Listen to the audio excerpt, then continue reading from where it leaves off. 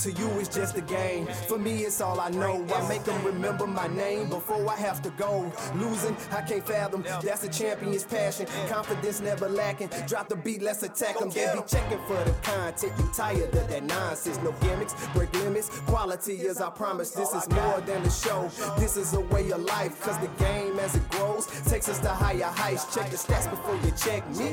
And don't tell me who the greatest if you don't know the history. Robert, Ramon, and Carlos, the new big three. And if the opinions ain't from them, don't bring them to me. Cause I go off like a rocket launcher. Man, I just ate the beat, I'm a real monster.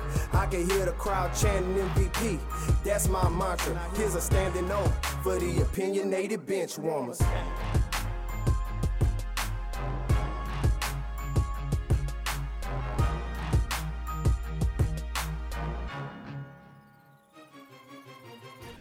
Welcome to the Opinionated Benchwarmers Podcast, episode 60. We appreciate you for listening to us. I got my brother Los with me as always. We're here to do another one. What's up, brother? How you doing? Doing good, man. As always, listeners, thank you for rocking with us. You know, our last episode was a smash hit. You know, I'm looking forward to episode 60. It's a big episode for us, 60. Smash hit like on top of Billboard 100, huh? I don't know, man. You said it, so you know they're speaking into existence. Yeah, it was a good episode. Actually, one of my favorite episodes that we've ever done. So that says a lot because we got a catalog right now, Los. We working on a catalog here, but I think that that's one of the best ones that we've done in a while, and we just got to keep that momentum going. We got something special for the people today. We got a special guest coming on later in the episode. So just like last episode, we're gonna get through these topics and then we'll introduce our guest today, which I think is a hit, man. I think they're gonna enjoy this one. Yeah, I mean we have a lot of our hometown.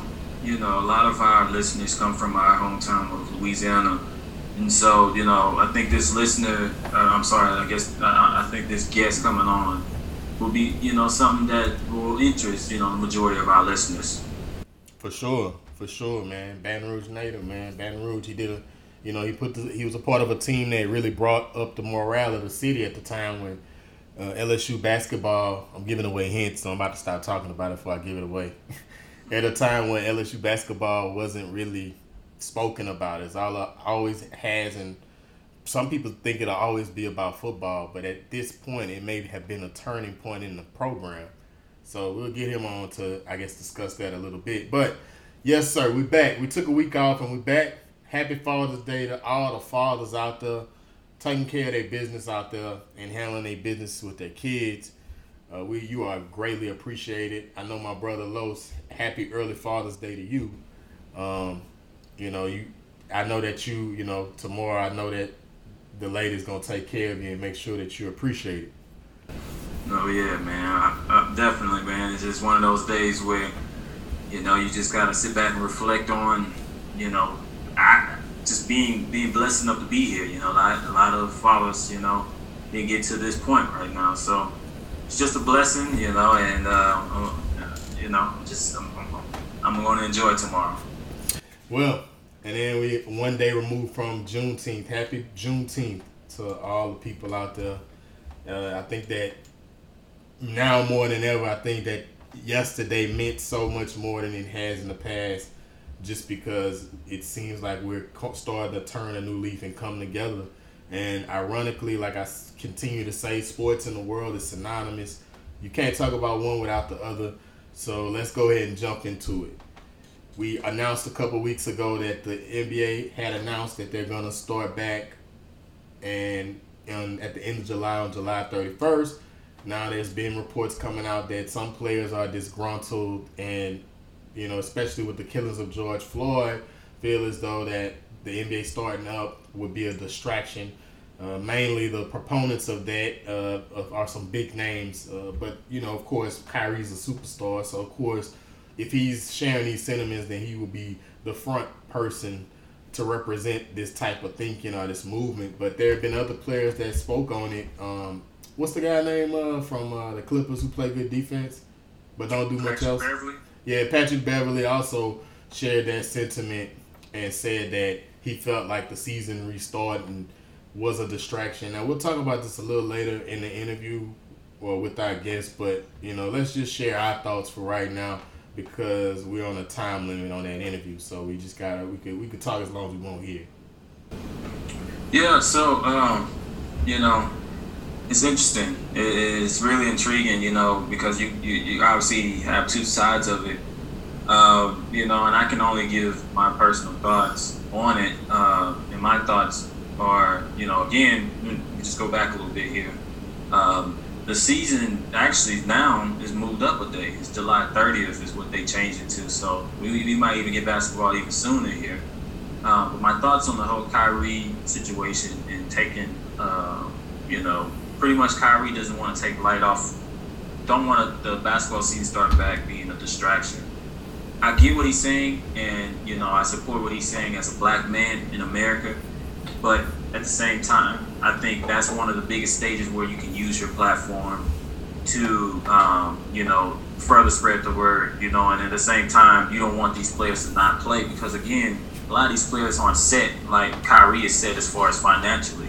I can never see myself telling another man that, hey, let's stand and not make money to support my family. So think about it in that bigger scope. It's like, I get the reason what he's doing. He don't want to be a distraction. But in my opinion, I feel like he's being more of a distraction and causing more divide amongst the players. And he's telling another man not to make his money, which that's his way of making money. That's their job. So I don't get that aspect of it, and I don't think we'll get anything out of it by them not playing.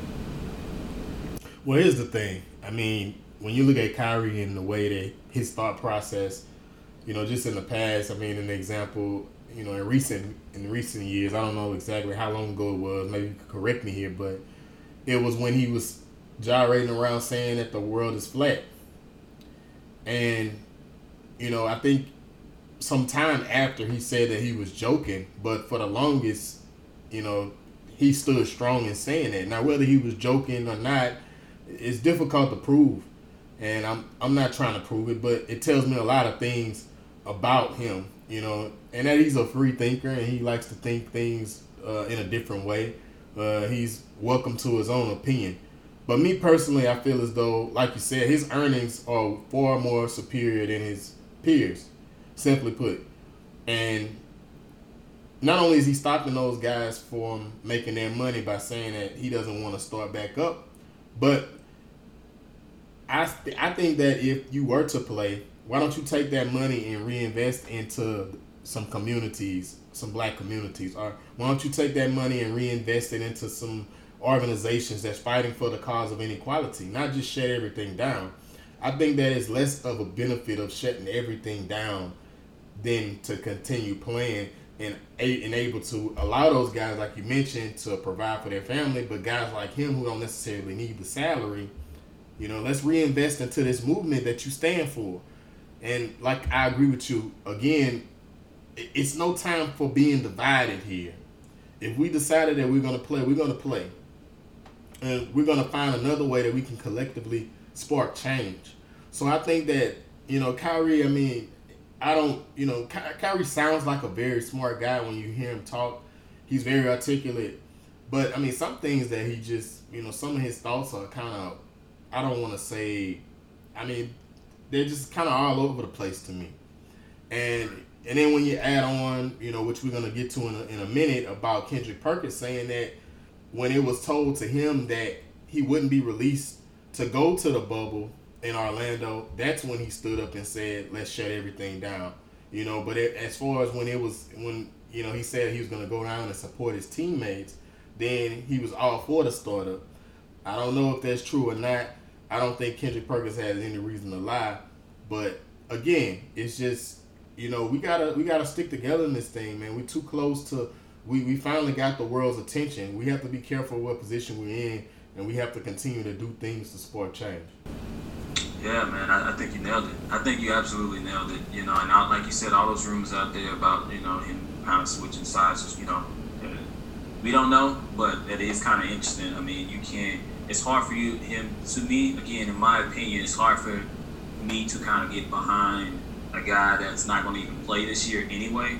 saying, "Oh, let's not play," and it has nothing to really. It's kind of hard for me to support that. Now, let's say on the other hand, we have LeBron James come out, which we know LeBron James has everything on the line here. He's an aging player. He's getting up there in age, and he's on the best team in the West right now. And if he came out and he said, "Okay, no, let's not play. Let's go for this movement," then I feel like that'll make more waves. That'll be like, okay, this doesn't seem like a selfish move here. But that's my opinion on that. And it's just kind of hard to follow Kyrie when he wasn't going to play anyway. So, what are your thoughts on KD calling Kendrick Perkins a sellout? I mean, I think Kendrick Perkins and KD, their bad blood goes back to some other Twitter wars and things that happen over the internet. And I just think KD is just pretty much trying to back up his teammate at this point. So, and it's a little different because KD and Perkins were once teammates, and I think that's why he's calling him a sellout, because they shared the same jersey, same locker room, and shed blood, tears, and sweat together. So I understand why KD called him that, because he's not supporting of an NBA player when he was an NBA player at one point. But again, KD is just backing up Kyrie. That's all he's doing. I don't really take it as a big deal at all. Yeah, I mean, I see it. I think you got two things working here. I think that Kendrick Perkins is, in a lot of ways, trying to create that career in media. So I think that he does a lot of times tend to put his foot in his mouth. I get what he's trying to say, but he adds what's the word? Theatrics to it. Kind of like Stephen A. does, but Stephen A. is able to get away with it because Stephen A. is a little bit more articulate about it and a little bit more strategic. But sometimes Stephen A. finds his foot in his mouth as well. I don't think that what Kendrick Perkins necessarily said was wrong about Kyrie, but he could have said it in a different way. And I think, like you said, I think KD was just trying to defend his teammate. I don't think it's nothing more or less, but man, I'd rather KD just shut his mouth until he's back out on the floor, because I miss watching him play, man. The game misses him, man. Oh, absolutely. He was top 2, if not 1 player in the league, before he got hurt. For sure. So I'm looking forward to Kyrie and KD getting back out there, like all the back and forth off the court, man. Play ball. Let's win. Win some championships. Let's do this, man. Let's get back into this competition. But those are my thoughts on it, man. I don't know if you had some more to say about it. No, I think that covered it, bro. Okay. So, in the sports world, what else is there to discuss? Right now, I don't think there's... What's on the list? You had a list. No, I mean, I don't think there's much more to discuss right now. I mean, we covered, right now, how every sports world, anything that drops at this point in the sports world, it becomes big news because we don't really have any main sports. I know we've been talking a little bit, and every time we see boxing on, we watching anything right now, which I love boxing, and it's been entertaining, but I think I watch more boxing than I've watched in a long time. I don't know if that's because they're putting it on ESPN now or what, but, it's just, right now we are itching for the NBA to come back. We're glad. I know I saw that the WNBA is actually going to come back as well. The MLB, baseball is going to they're putting together their stuff. So look like we're going to finally get some sports rolling here in the next month or so. I think this is our last month without sports for a long time, because you also got the NFL season, which again, I saw some reports coming out there talking about the NFL season may have some struggles, starting this season, because if they don't put their players in a bubble, kind of like a la the NBA, then they may have issues and have outbreaks and things like that. I did see the NFL is going to allow teams to carry more players now, more practice squad players, things like that, just in case they do have an outbreak. So that way we can, that way you get more opportunities for players, and then just in case someone get the virus, you have more players that can step up and play for that team. So it's going to be interesting because these rosters are going to be bigger, which is going to create, to me, more sleepers if you're one of those guys out there playing fantasy football. These players that come out of nowhere, a lot of times we see a lot of these players don't get opportunities because they just don't have enough roster spots. So it's going to be fun. It's going to be a fun next few months. Well, you mentioned that. I think something that has been good to keep an eye on is just how college football teams are starting to try to combat this virus and try to get ready for this season that's supposed to start in about 3 months, and it's not looking too good, unfortunately. When you look at Texas, some of their players have had an outbreak. I'm not sure the number. I forgot how many players exactly got affected, but I think 13. 13, and then I saw a report today that 30 LSU players are in self-quarantine because of the virus. So, it's getting difficult, man. I think every team that has started voluntary workouts has had some type of outbreak. So I'm hoping, man, me as a college football fan, I'm hoping that they can figure it out. I'm hoping that this thing subsides. But it is a thing to keep an eye out on, man. It seems like the only convincing organization that is due to start on time is the NBA. And initially, I thought that the Kyrie thing and players saying it's a distraction, but I mean, it's like I can't remember this guy's name. What's his name again? Patrick Beverley said if LeBron wants to play, then we're gonna play. And I mean, I guess he was being a little facetious there, but I mean, it's the truth. LeBron has already spoke about it, and he already said he want to play and he want to finish that season. So I don't expect any different to happen. I mean, the biggest takeaway I take away from this college football and things like that. I know I saw the reports about the LSU people because they was at a nightclub. And this goes to not only sports fans out there or whoever just stumble upon this podcast is wear a mask, man. You know what I'm saying? If you're gonna be out doing stuff, wear a mask. You know what I'm saying? Like we know we're in a place where this virus is easily transferred to person. Wear a mask. Be out there, be safe, because this thing is still going wild. I know it's not being covered a lot by the media like it was before in the past, but this thing is still running wild, and I don't think they're gonna shut down. I mean, who knows what they're gonna do as far as shut down, but they're gonna keep things rolling, even though these cases are going up. Well, you heard it here first. Not only do we know our sports, but you heard from the Surgeon General, Carlos. Wear your mask. No, but all jokes aside, man. Yeah, protect yourself, protect the people around you that you love, and wear your mask if you plan on going out. And just until this thing blows over, man, you got to take it as seriously as you did in March. Just because we're moving into phase 2 and everything doesn't mean that things just open up and you can just act like there's not a virus out here. And I think that's what everybody's letting that guard down. And like you mentioned, Los Tigerland, the time when we was in college, the time we spent in Tigerland. Yeah. But, they say that area was hit very, very hard. And I mean, I'm not going to be the one to speculate, nor am I putting this in anybody's mind. I don't know nothing from nothing, so don't say that you heard that I told that people was in there that I know for sure, because I don't know. I don't even live in Baton Rouge anymore. But, you got to speculate, you know what I'm saying? I mean, I wonder how many of those players that had to be self-quarantined was in Tigerland. Right. I mean, I know when I was on campus that a lot of, I would see a lot of football players, there, from time to time. So you never know, man. You got to just be careful, man. The ones that take their crap the most seriously, sometimes you can't avoid it though. Getting the virus, I know, but you can't get this virus just behaving recklessly, So, yeah, man. So, I think that's about it, man. Let's go ahead and bring in on this guest, man. I think that everybody's excited to hear it. I think that he's a really smart guy. I'm really looking forward to having a conversation with him. I've had the privilege of knowing him for actually a couple of years. Here and there we would run across each other, and he said that he would, record the podcast with me on an episode, and this was like a year ago. And, here we are. We finally getting it done. So we appreciate him for doing this. So, Los, if you want to do the countdown. Yeah, man, we got, very, like you said, a very special guest, somebody that really did some special things for us. So, the next voice you will hear is us having a conversation with the guest that we have today.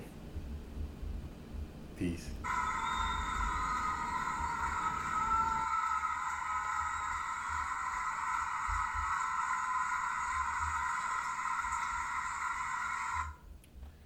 So we got a very, very special guest on Opinionated Benchwarmers podcast. Somebody I've been privileged to know for a few years now. We got former LSU player, current assistant coach for the New Orleans Pelicans, Darnell Lazare, on the show. Man, we're so gracious that you even took time out of your schedule to come on, man. How you been? I've been well, man. Thanks for having me. Oh, no problem. Yes, sir. Yes, sir. So, I mean, we're not going to hold you long, man. We just want to, I guess, for the listeners, I know a lot of people do know you because you was a part of that 05-06 team that went to the Final Four, brought up the morality of the city. Prior to y'all's team, LSU basketball was pretty much an afterthought to football. So, I mean, you could go ahead and let the people know, just kind of introduce yourself, kind of give your career path and how basketball has treated you so far in your life. Oh, well, I'm from Baton Rouge, Louisiana. I went to Woodlawn High. And I was fortunate enough to be on some good high school teams. We won state my junior and senior year. And to your point, at the time, LSU was still under probation from a basketball standpoint. So they couldn't really go out and recruit the way that most teams could. But they were slowly turning it around with College Temple and Ronald Dupree, Torres Brighton, that group. And in the city, myself, Garrett, Taurus, Glenn, Tasman, Matthew Barrow, we had Brandon Bass. We all played on the same AAU team. And people had always kind of mentioned that if we stuck together, they thought we could do something special if we all went to LSU. What special meant, I don't think anybody knew, but we ended up all going to LSU, and it kind of worked out the way people envisioned it in the sense that we were able to go to a Final Four. Yeah. I mean, I know as a kid at the time, I was very young, but I remember me and my father sitting on the couch watching you guys, and I know the feeling that y'all gave just Baton Rouge as a whole, just as a collective basketball team. Like you named some big, huge names. Even Ronald Dupree. Like we looked up to him. And College Temple from then on, and you guys really just set a precedent of LSU basketball. Y'all left y'all mark and made history. And even though y'all fell short, it's still what y'all accomplished. It still hasn't been, it hasn't been surpassed yet. So what do you think the state of LSU basketball is right now, and do you think that it's headed in the right direction? I think so. Since I graduated in 07, I think they've had, Johnny Jones came, Trent Johnson came, then Johnny came, now Will Wade is there. I think all those coaches who've had stops at LSU done some good things in their own regard. I think that Will Wade is kind of bringing basketball enthusiasm back to the city, being that he came from VCU, which was a basketball school. I think having Tasman on the staff is a good connector in terms of keeping the community involved and the community seeing someone that kind of grew up in the city of Baton Rouge on the sideline. And they've done a good job of getting local talent. Like they had Skylar, Brandon Sampson, Javante. They just got the young kid from Walker. So I think Will's doing some good things. Obviously in his first 2 seasons, he won the SEC 1 year, or 3 seasons, I believe. He won the SEC last year. They were going to make the tournament again this year. So I think they're just going to keep building. I mean, I see like Shaq Sun is coming this season coming up. They have a couple other good recruits that signed. So the future's bright. Yeah, you can definitely see, they're starting to get those recruits now. Like you mentioned before, you guys were on probation, and now you can just kind of see you guys are starting to get those bigger name guys and, more moving in towards the recruiting game. So I'm looking forward to the season. Me too. I'm looking forward to it as well. I think we have some good talent in the state of Louisiana, specifically in Baton Rouge. I'm going to be biased and say that the talent in Baton Rouge when I played in high school was really probably at an all-time high. But they still do have some talent in the cities, and it's good to see those kids want to stay home so family can support them and try to make an impact in the community. Yes, sir. Yeah. So I mean, Darnell, you're a young man. They got players in the league that are your age, man. But you find yourself being an effective young coach in this league. How do you feel like that's an advantage for you to be able to connect with the young players, or how do you feel as though what's your niche as far as connecting to players? And do you feel like your youth is a strength in it? Most definitely. To your point, my first year coaching, when I was in the G League, some of the guys that I had to coach, I had just played summer league with some of them before. Wow. So that was kind of awkward at first to go from being boys with these guys to now I'm a coach. But I got over that part quick, and fortunate enough, I was with a good group of kids where they were receptive to coaching. We had a previous relationship dating back to summer league and whatnot, and it just kind of took off from there. But to your point, I think being that I am young and coaching, I can relate to the players on levels outside of basketball, socially, culturally, and a lot of times that'll break the ice in terms of those players letting you in and those guys having trust in you to coach them and teach them the game in the right way and know that you have their best interests at heart. And previously you was in Memphis, right? So Memphis the previous 4 years. So you got an opportunity to see the likes of like Ja Morant and Ja was coming in as I was leaving, and he had just had like a minor knee surgery, so he wasn't working out when I was there. But I did get a chance to kind of meet him and talk to him a little bit. Yeah, and I think that now, more than ever, the reason why I brought that up because, you got Zion there in New Orleans now, a young superstar in the league. And being that you was a former forward yourself, you probably have to spend a lot of time with him and trying to develop his skills, kind of giving him insight. Then you got Brandon Ingram, Lonzo. Y'all have a very, very young core. So I think that a lot of what I could imagine that a lot of what your role would be is to try to kind of groom these guys. Do you feel like that young core is a core of the future? Oh, definitely. I mean, like you said, Brandon Ingram, Lonzo, Zion, Josh Hart is still young. Even Drew Holiday, although he's been in the NBA 10 years, he's only 28 or 29 years old. So Jackson Hayes was, a lot of big forwards. So we have a lot of young guys. And you're right. A lot of what I do is basically try to get these guys ready to play on game day, whether that's, mentally, emotionally, keep them even killed, our preparation and practice, pregame, all those type of things. We just want to make sure that come 7 o'clock, they're ready to give their best effort. So let me ask you, Darnell, and I think a lot of listeners want to know this. What does a day in and day out look like, as a coach, maybe on the road? What does your day in and day out look like? I know you guys' schedule is busy and you're focused when the season is in, all basketball, but how does your day in, day out? Do you have a nap in there? How, what's that look like? Oh, yeah. So on the road, I'll normally wake up, we'll probably have a team meeting or something like that around 8:30 or 9 o'clock. So I'll probably wake up 7:45, hit the weight room myself, get a half hour of cardio in or something like that, go to the meeting. And then the meeting is probably no longer than 20 minutes. Then after that, we'll jump on the bus, head to the arena to have a shoot. I think you hit a bad patch there.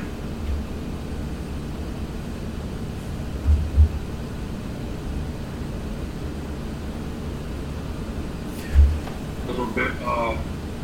Early in the season, shooting rounds will be more strenuous. They'll be kind of a light practice. But as the season goes on, it's just mostly walking through some sets, getting some shots up, getting some treatment if you need. And then we'll head back to the hotel. We'll have a team brunch. And then after brunch, I'll go back and whether I have some video assignments I need to get done leading up to the game or I'm working on some next game, I'll do that for about an hour or so. And then I try to get at least an hour and a half nap. Because if the game is at 7 o'clock, we have an early bus, first bus, and a second bus. So if the game is at 7, the early bus is going to leave like at 3:30. And I go on the early bus. And the early bus is going to be for those players that aren't logging a lot of minutes, especially our young guys. We'll come to the facility early, or to the arena early, and then we'll play 3-on-3, 4-on-4. If the floor is open, we'll play 4-on-4. Just because we want to keep those guys conditioned enough in case there is an injury or there's foul trouble. Now, one of these guys have to go and play. You want them to have the stamina and just want their body to be ready to endure stress of playing in the NBA game. And then so come 7 o'clock, rewind. 5:30, we kind of start doing our little 15-minute blocks with players, giving them their shooting times. They'll come out, shoot, warm up. Then 7 o'clock, our work is basically done. The players going to do their thing. Halftime, we may retouch on those guys, see where they at, see what they see. We tell them what we see, and then let them go out and finish the game. And then normally post-game, we working on our next play. Okay. So that sounds like a strenuous schedule. I mean, you look at the games 82 games. I mean, I don't know. I mean, I played basketball on a small scale. I played AAU, and it was sometimes we would play 3 games in one day. I know I was shot. I know I ain't nowhere near level of the NBA, but I can only imagine the stress that them guys put their body through. So, medicine and science has come a long way in terms of how to lift weights, how to eat, how to train. But it is very taxing on those guys, especially the ones that log big minutes. On average, we probably play once every other day. Basically, we'll have a lot of 2 and 3 days, 4 and 7, 5 and 8s, some back-to-backs. So, guys eating right, resting, us managing the pre-practice times, how intense we want to go, and just trying to be as efficient as possible so they can have the energy to go out and play those 48 minutes. Okay. So kind of just shifting the conversation. We all know, I asked you before we got on here, how's your family? You said everyone is healthy. Thank God for that. And but we're enduring a pandemic, which I know has proposed challenges as a coach for you in the league and as far as the players. So I just want to ask, how do you feel the players have been able to handle this pandemic? And then on top of that, we've had social injustices take place, whether it be George Floyd or Ahmaud and Breonna Taylor, and just a lot of social injustices going on. How do you feel like your team has been able to handle it, and how has both of those things, the pandemic and those social injustices, have affected you guys? We'll start with the pandemic first, because kind of right when it hit, we were scheduled to play the day that the league kind of shut down. So that was definitely an adjustment. Giving you that routine that I told you guys to have during the season, to go from that to not having anything to do cold turkey for the past 2.5 months, or especially that first month when most states were on lockdown, I'm sure it was a challenge for players because they're so used to having a routine and a regimen. That being said, since things have kind of opened up a little bit, I know guys have gotten back, in a weight room with this, or they've gone outside to start conditioning, or they found a court that's, safe and sanitized where they can start getting some shots back up. So I think guys have definitely started working again in terms of that. As far as the social injustices go, I mean, it's definitely a difficult situation, especially with the pandemic going on. I think for the world and the country to see that definitely shed a lot of light on that issue that, quite frankly, black folks have been enduring for quite some time. The NBA has always been progressive. I think our players have been progressive in speaking their mind and, wanting to do right in the community and make an impact. And you've seen that if you've been following social media and ESPN. We have some players out there that want to make a change, want to see a change, want to be a part of change. And that's no different from our organization. We've had some conversations internally of things that we would like to do to try to help move it forward, if you will. So I think something positive is going to come of this. I'm optimistic, but we definitely have a road in front of us and a lot of work to do in that regard. Yeah, for sure. Yo, it's Rob here. Hope you enjoyed the first portion of our interview. We ran into some technical difficulties just because Darnell was traveling during the interview, but we got everything straight. So after you hear my voice, you will hear him continue to talk about what the Pelicans plan to do about these social injustices. Hope you enjoy. Thank you for listening. Do what we can to make a difference in moving it forward and, trying to get people registered to vote and stressing the importance of voting and just trying to knock down those barriers to what systemic racism is. So we have some things that we're going to try to do here over the next, couple weeks, months, and years, but, we got a lot of work ahead of us. For sure, man. It's almost like technical difficulties don't happen, but welcome back. We're glad that you rejoined us with it. And like you speaking on the social injustice and what y'all plan to do as an organization to combat these inequalities, we appreciate that. because it's people like you who have these platforms that are representing us people very well. So we appreciate that, and that speaks volumes of y'all character as an organization and your character as well. So the NBA has restored, kind of like to tie that into it. Recently, more famously, Kyrie Irving was one of the guys that stood in the front of the movement of players not restarting, that it would become a distraction, to the movement of what's going on with George Floyd. Do you share those same sentiments, or do you feel like the players are sharing that, since you're on the ground with these guys every day? Do you feel like they're sharing that sentiment? I haven't heard anyone specifically close in my circle, if you will, that have shared those sentiments. Obviously, I did see what Kyrie said, and I think everyone is going to kind of handle it and go about it in a different type of way.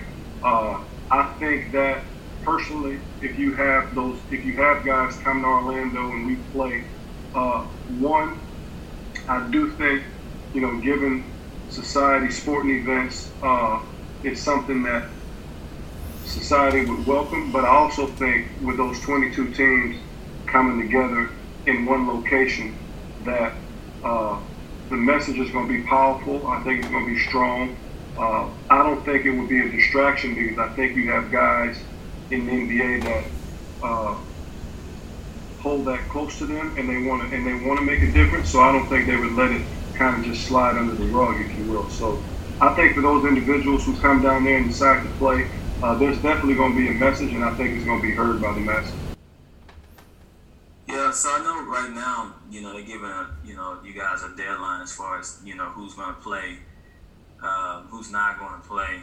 So along those lines, it is going to be interesting, with, the season starting back up, with our first, big sporting event starting back up in July 30th. Do you think that the bubble is going to work out there? I think, I'm getting information, there's new information coming out every day. We haven't yet got the fine tunes and all the information that we need to get as to how it's going to proceed. There are people in our organization who are getting information probably every couple of hours about what they're trying to do. From what I've seen, I think the NBA is doing a good job of, for one, just trying to get people playing again. That being said, it's so many unknown factors out there with COVID and the bubble, and how it can be transmitted versus how it can't. And I think they're doing everything that they can to try to keep everyone safe. But each day that goes, I think they're learning something new. So until then, I think you're going to always see new information come out and new things come out. But I think they're doing the best that they can to try to keep it as safe as possible. Okay, so what are some things you're looking forward to the restart, man? You getting started with July 29th. So I know y'all doing pre-camp stuff before then, but the season start. What you looking forward to with? I mean, just getting back around the guys. We kind of been away from each other for about 3 months now, which is normally, in the regular season or in a normal situation pre-pandemic, you wouldn't be around, you wouldn't be away from the guys that long. You know what I mean? You may be gone for like 3 weeks, and then you may put your hands on the young guys and go see them in the gym, or you may go out and visit some of the vet guys wherever they at. But to say not be around guys for 3 months, that's never happened before in our league in a long time. So I'm just looking forward to getting back around the guys and then just touching the ball again and coaching and teaching. And I've had a lot of downtime where I've been able to kind of rewatch our games and see some of the things we did well, see some things that we can do better from both the team standpoint and the individual standpoint. So just some of the notes that I've taken and some of the film that I've cut up over the past couple of months, just sharing that with those guys, getting back in the foxhole with those guys. That's part of the beauty of coaching, at least for me, considering that I'm so young and not far removed from playing. You're on the ground floor with them, you feel what I'm saying? So you feel like you're part of the battle, you're part of the war, if you will, with those guys. Again, we got Darnell Lazare, assistant head coach for the New Orleans Pelicans, on the show. So I'm gonna let my fandom come out, man. the squad, including Ramon and Carlos, we're a hardcore Lakers fan. We've been Lakers. That's what really connected us.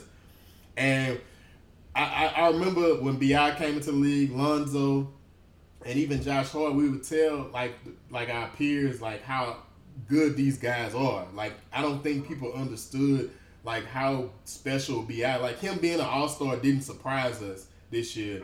Y'all basically took our young core and y'all got something special brewing down in New Orleans, man. And I mean, you're being modest, but I'm gonna say it for you. Y'all are in prime position to make the playoffs this year, man. And this restart is y'all. I think y'all sitting at 10 right now. What like 2.5 games back from 8? 2 or 3, because Memphis is 8. Portland may be 9. Mm-hmm. Yeah. Or Portland might be 9. We're 10, and I think San Antonio, Sac, and Phoenix. That all 3 of those teams may be tied, but they might be a couple games behind us. But we do have the tiebreaker on Portland. Right, and y'all are in prime position. I was looking at the NBA standings to really take advantage of that 8th, 9th seed will play each other to get into the playoffs. I think that they say the 9th seed has to win twice and the 8th seed only has to win once. So, I mean, I can't speak enough about the young core, but you actually see these guys every day in the work that they put in. Can you just speak to y'all young core and what does that mean towards the future of y'all organization? Yeah, so let's start with the 3 guys from the Lakers, right? First, since you brought those guys up. Obviously, I think fans saw what Lonzo did at his time at UCLA. And, when he got to the NBA, he kind of been nagged by a couple of injuries. What he brings to the table is a certain level of unselfishness. Likes to advance the ball with the pass. To those people who don't really know what that means, it's like he's not a dribble guy. If he look up and see somebody open, the ball's going inside of his hand. And he's been able to connect on some impressive lobs with Zion in that regard. 3/4 court, half court. I mean, the ball is going. So that unselfishness permeates throughout the team because he's so willing to move it. The ball will move.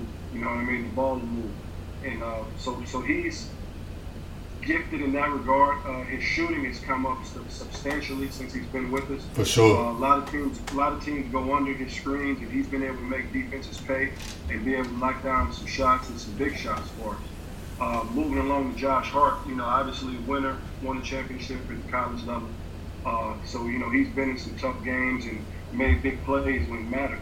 And he's a guy who can defend, kind of blue collar guy, can really rebound from that wing position. Very good finisher, especially in the open court. Again, he's someone that if you dare him or you leave him open, he can knock down shots. But he's a guy who's going to get his nose dirty, dive on the floor, get loose balls, get 50-50 balls, and you need that. You need a person like that to help your team go. And then going over to Brandon, like you said, was able to make an all-star team, and that kid there is just highly talented. You know what I mean? It's not anything that he can't do.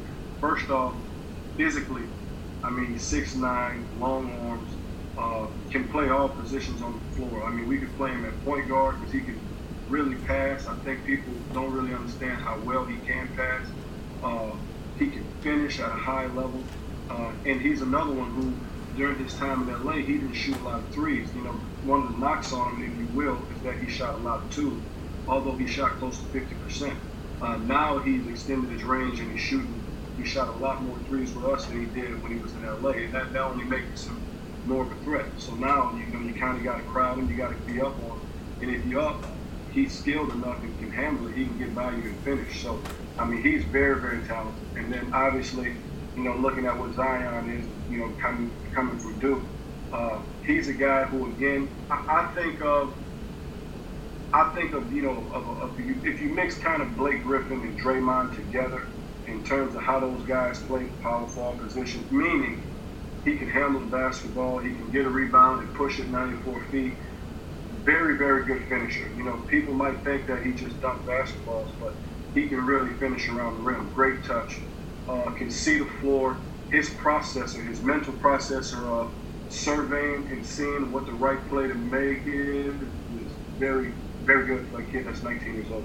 And he just kind of has that it factor. As I'm sure you guys saw when he came back to the lineup, it gave us a big jolt. The things he did in the preseason, he was on his way to, doing some special things. And I think even when he came back from his injury, he's done a lot of special things for us. And I think you kind of see he's just scratching the surface. And then obviously we have Jackson Hayes, who's a tremendous athlete. At 7 foot, he can really move, can stay in front of a lot of people, guards, can get off the floor, run. I mean, he was a football player growing up, and I think he played wide receiver. So just to imagine that type of fluidity with a guy that's 7 foot is kind of what you're getting with him. And then we had Nikhil Walker out of Virginia Tech, who was another guard who's, gritty, can really shoot the basketball, still finding his way in terms of how to finish over length, because it's different from college, but work ethic is tremendous, wants to be good, wants to play both sides of the ball. So when you have players like that, man, you give yourself opportunity every night. So to your point, I think our future is bright, and it's going to be a lot of fun working with these guys moving forward. Yeah, so I'll ask you this, Darnell, we'll let you get out of here. We have a lot of listeners, and ex-players and things like that, high school players that, look at you and probably want to be like you and do things that you've done in your career. I saw that you did a lot of traveling in your career. You played overseas, things like that. What would be your advice to these, expiring coaches? People want to get their foot in the coaching business, and coach, what would be your advice to them to ultimately do that one day? The first thing I would say is that when you plan, be professional. You know what I mean? Because that's the first thing that coaches or other organizations, that's what they're going to go off of. Because think about it, as a player, you don't have the experience. Like you're not in the video room, you're not coaching, but the product is, I'm a player. So the first impact you can make upon first impression is be professional. Meaning, I'm going to come to practice every day, I'm going to work hard, I'm going to be on time, I'm not going to be a distraction. I'm not saying you have to, be a teacher's pet, if you will, and not enjoy yourself. But be professional. I think that's the first thing you can do. And make relationships along the way. Every stop you make relationships. Treat people with respect. People need to treat you with respect, but treat people with respect, because you never know who you're going to meet. For me, personally, how I kind of got into coaching was I was in training camp with the Memphis Grizzlies, and I didn't make the final roster spot. I was getting ready to go back overseas, and my phone rang, and it's the general manager for the Memphis Grizzlies asking me if I would be interested in a player development position with their G League team. Now, obviously, it was a decision I had to make to stop playing to get into coaching, but for me, I had to ask myself, when is the next time a general manager is going to call my phone and give me that type of opportunity? Because the hardest part is to get in. You know what I mean? That's the hardest part, to get in. Unlike playing, you can always make a case for yourself playing by just going out and performing. So you control your destiny, so to speak. You got to have a little bit of luck, but you can somewhat control your destiny, because if you play and you produce, it's a spot for you somewhere in the world. Coaching is not quite like that. You have to be given an opportunity by somebody, and a lot of times those opportunities are going to come from relationships, whether you have a direct relationship with someone or someone has a relationship with someone else. But if I have a relationship with you and you want to get into coaching, if I'm gonna put my name on the line, I need to know that you're gonna be professional. You know what I mean? And that's just kind of how the business works. So to anyone that want to get into coaching, I would say be professional while you're playing. You know what I mean? Make a good impression, make relationships, step outside of your comfort zone, and do things that you're not comfortable doing. Be an icebreaker. Don't rely on people to come talk to you. Socialize with your teammates, socialize with the managers, the ball boys, all that, because you never know where these people are going to go. A lot of times these people that are coaching, they started somewhere. They started in the equipment room, they started as a ball boy, they started in the video room.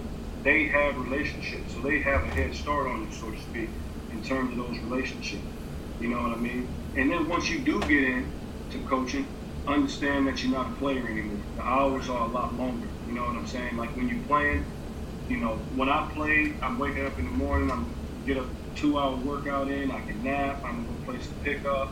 I may get another nap, or I'm going to get an individual workout in. When you're coaching, the job don't stop because you got to be prepared. You got to watch film. You got to be able to tell players what you want them to do and why you want them to do it. The only way to get to the why is to really study the film, really pay attention to the details.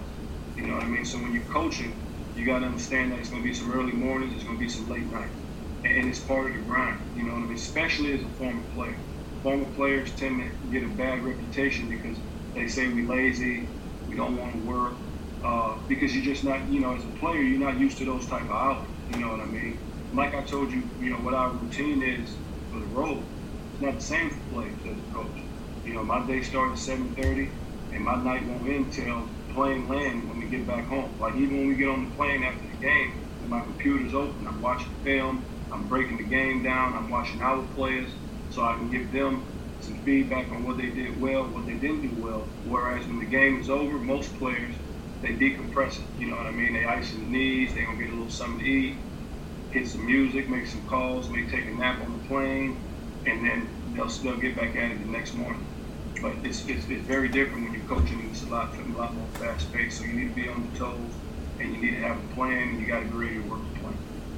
That's real. It sounds like you putting in the time, man. Like I said, we've been kind of knowing each other for a couple of years now. Yeah. Off and on. I've been blessed. I've been blessed and fortunate to meet some people, and I would have never thought that I would have been in this opportunity back when I was at LSU. You know what I mean? Obviously, I love the game of basketball, and it's been great to me. And some of my best friends played. I've met a lot of people, traveled the world. But to get this opportunity, I'm truly thankful and blessed to have it, and I just want to make the most of it. So, every day I try to put my best foot forward so I can help those behind me. You know what I mean? Especially, to bring up the social injustices, kind of like what you said. I mean, it's difficult for young black guys to get into the coaching ranks sometimes. You know what I mean? It's not difficult for us to play, but it can be difficult for us to get in the front office. It can be difficult for us to coach. I feel like it's my obligation and my responsibility to do the best that I can to help propel me forward, but to also create an opportunity for somebody else, so that when organizations see me, they won't be afraid to give somebody else that look like me an opportunity.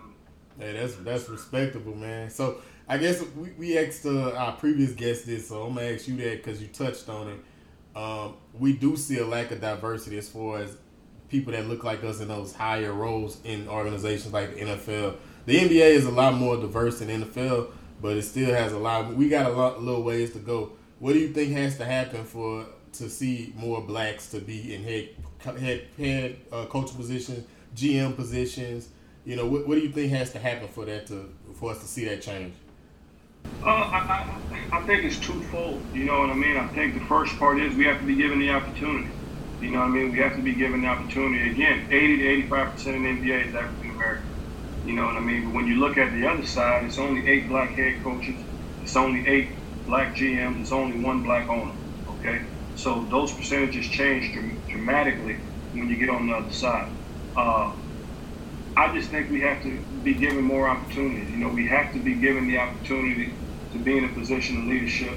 And some people may fail, some are going to succeed, but those who fail, it's still going to be a lesson learned, and they should get another bite at the apple. You know what I mean? One thing you notice if you look at sports, a lot of times, once you get to a certain level, you pretty much get recycled. You know what I mean? Like you're going to just change teams, you're going to work for a different organization. So, and then the next thing we need to do, as black men is, like kind of alluding to what I said before, is take our craft serious, work on our craft. You know what I mean? Like value the craft, understand what those before us had to sacrifice for us to have an opportunity, and then understand what we need to do to move it forward for those after us. You know what I mean? And to me, it just all goes back on, your character, and be a man of integrity, be professional, put your best foot forward at all times, and I think good things will come. You know what I mean? I think we'll have a chance to be successful, and I think we can do the job. I think there's a lot of us out there that's competent, that have experiences, whether that because they played, or because they were in the video room, or because they just watched the game and really studied it. There's a lot of people out there that can contribute to this game, and they just need an opportunity. So hopefully, as we move forward, people will be awarded those opportunities. Yes, sir.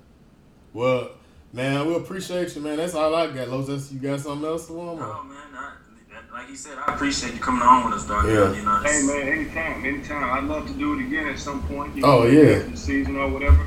For sure. I appreciate it, man. Appreciate y'all giving me an opportunity. Oh, no problem, bro. We appreciate it. We had the technical difficulties. You popped right back on, man. You're a real one for that, man. I appreciate it. Man. And we're gonna be in contact for sure, bro. All right, man. Y'all have a good one. All right, man. You too. All right. We live. Wow, what a discussion, man. What a great guy. Again, that was Darnell Lazare, former LSU player, current assistant coach for the New Orleans Pelicans. What were some of the high points? What he said to you, Los, that kind of resonated? He said so many jewels, gave so much game, but what's the thing that resonated with you the most? I think what he said what stuck out the most to me was,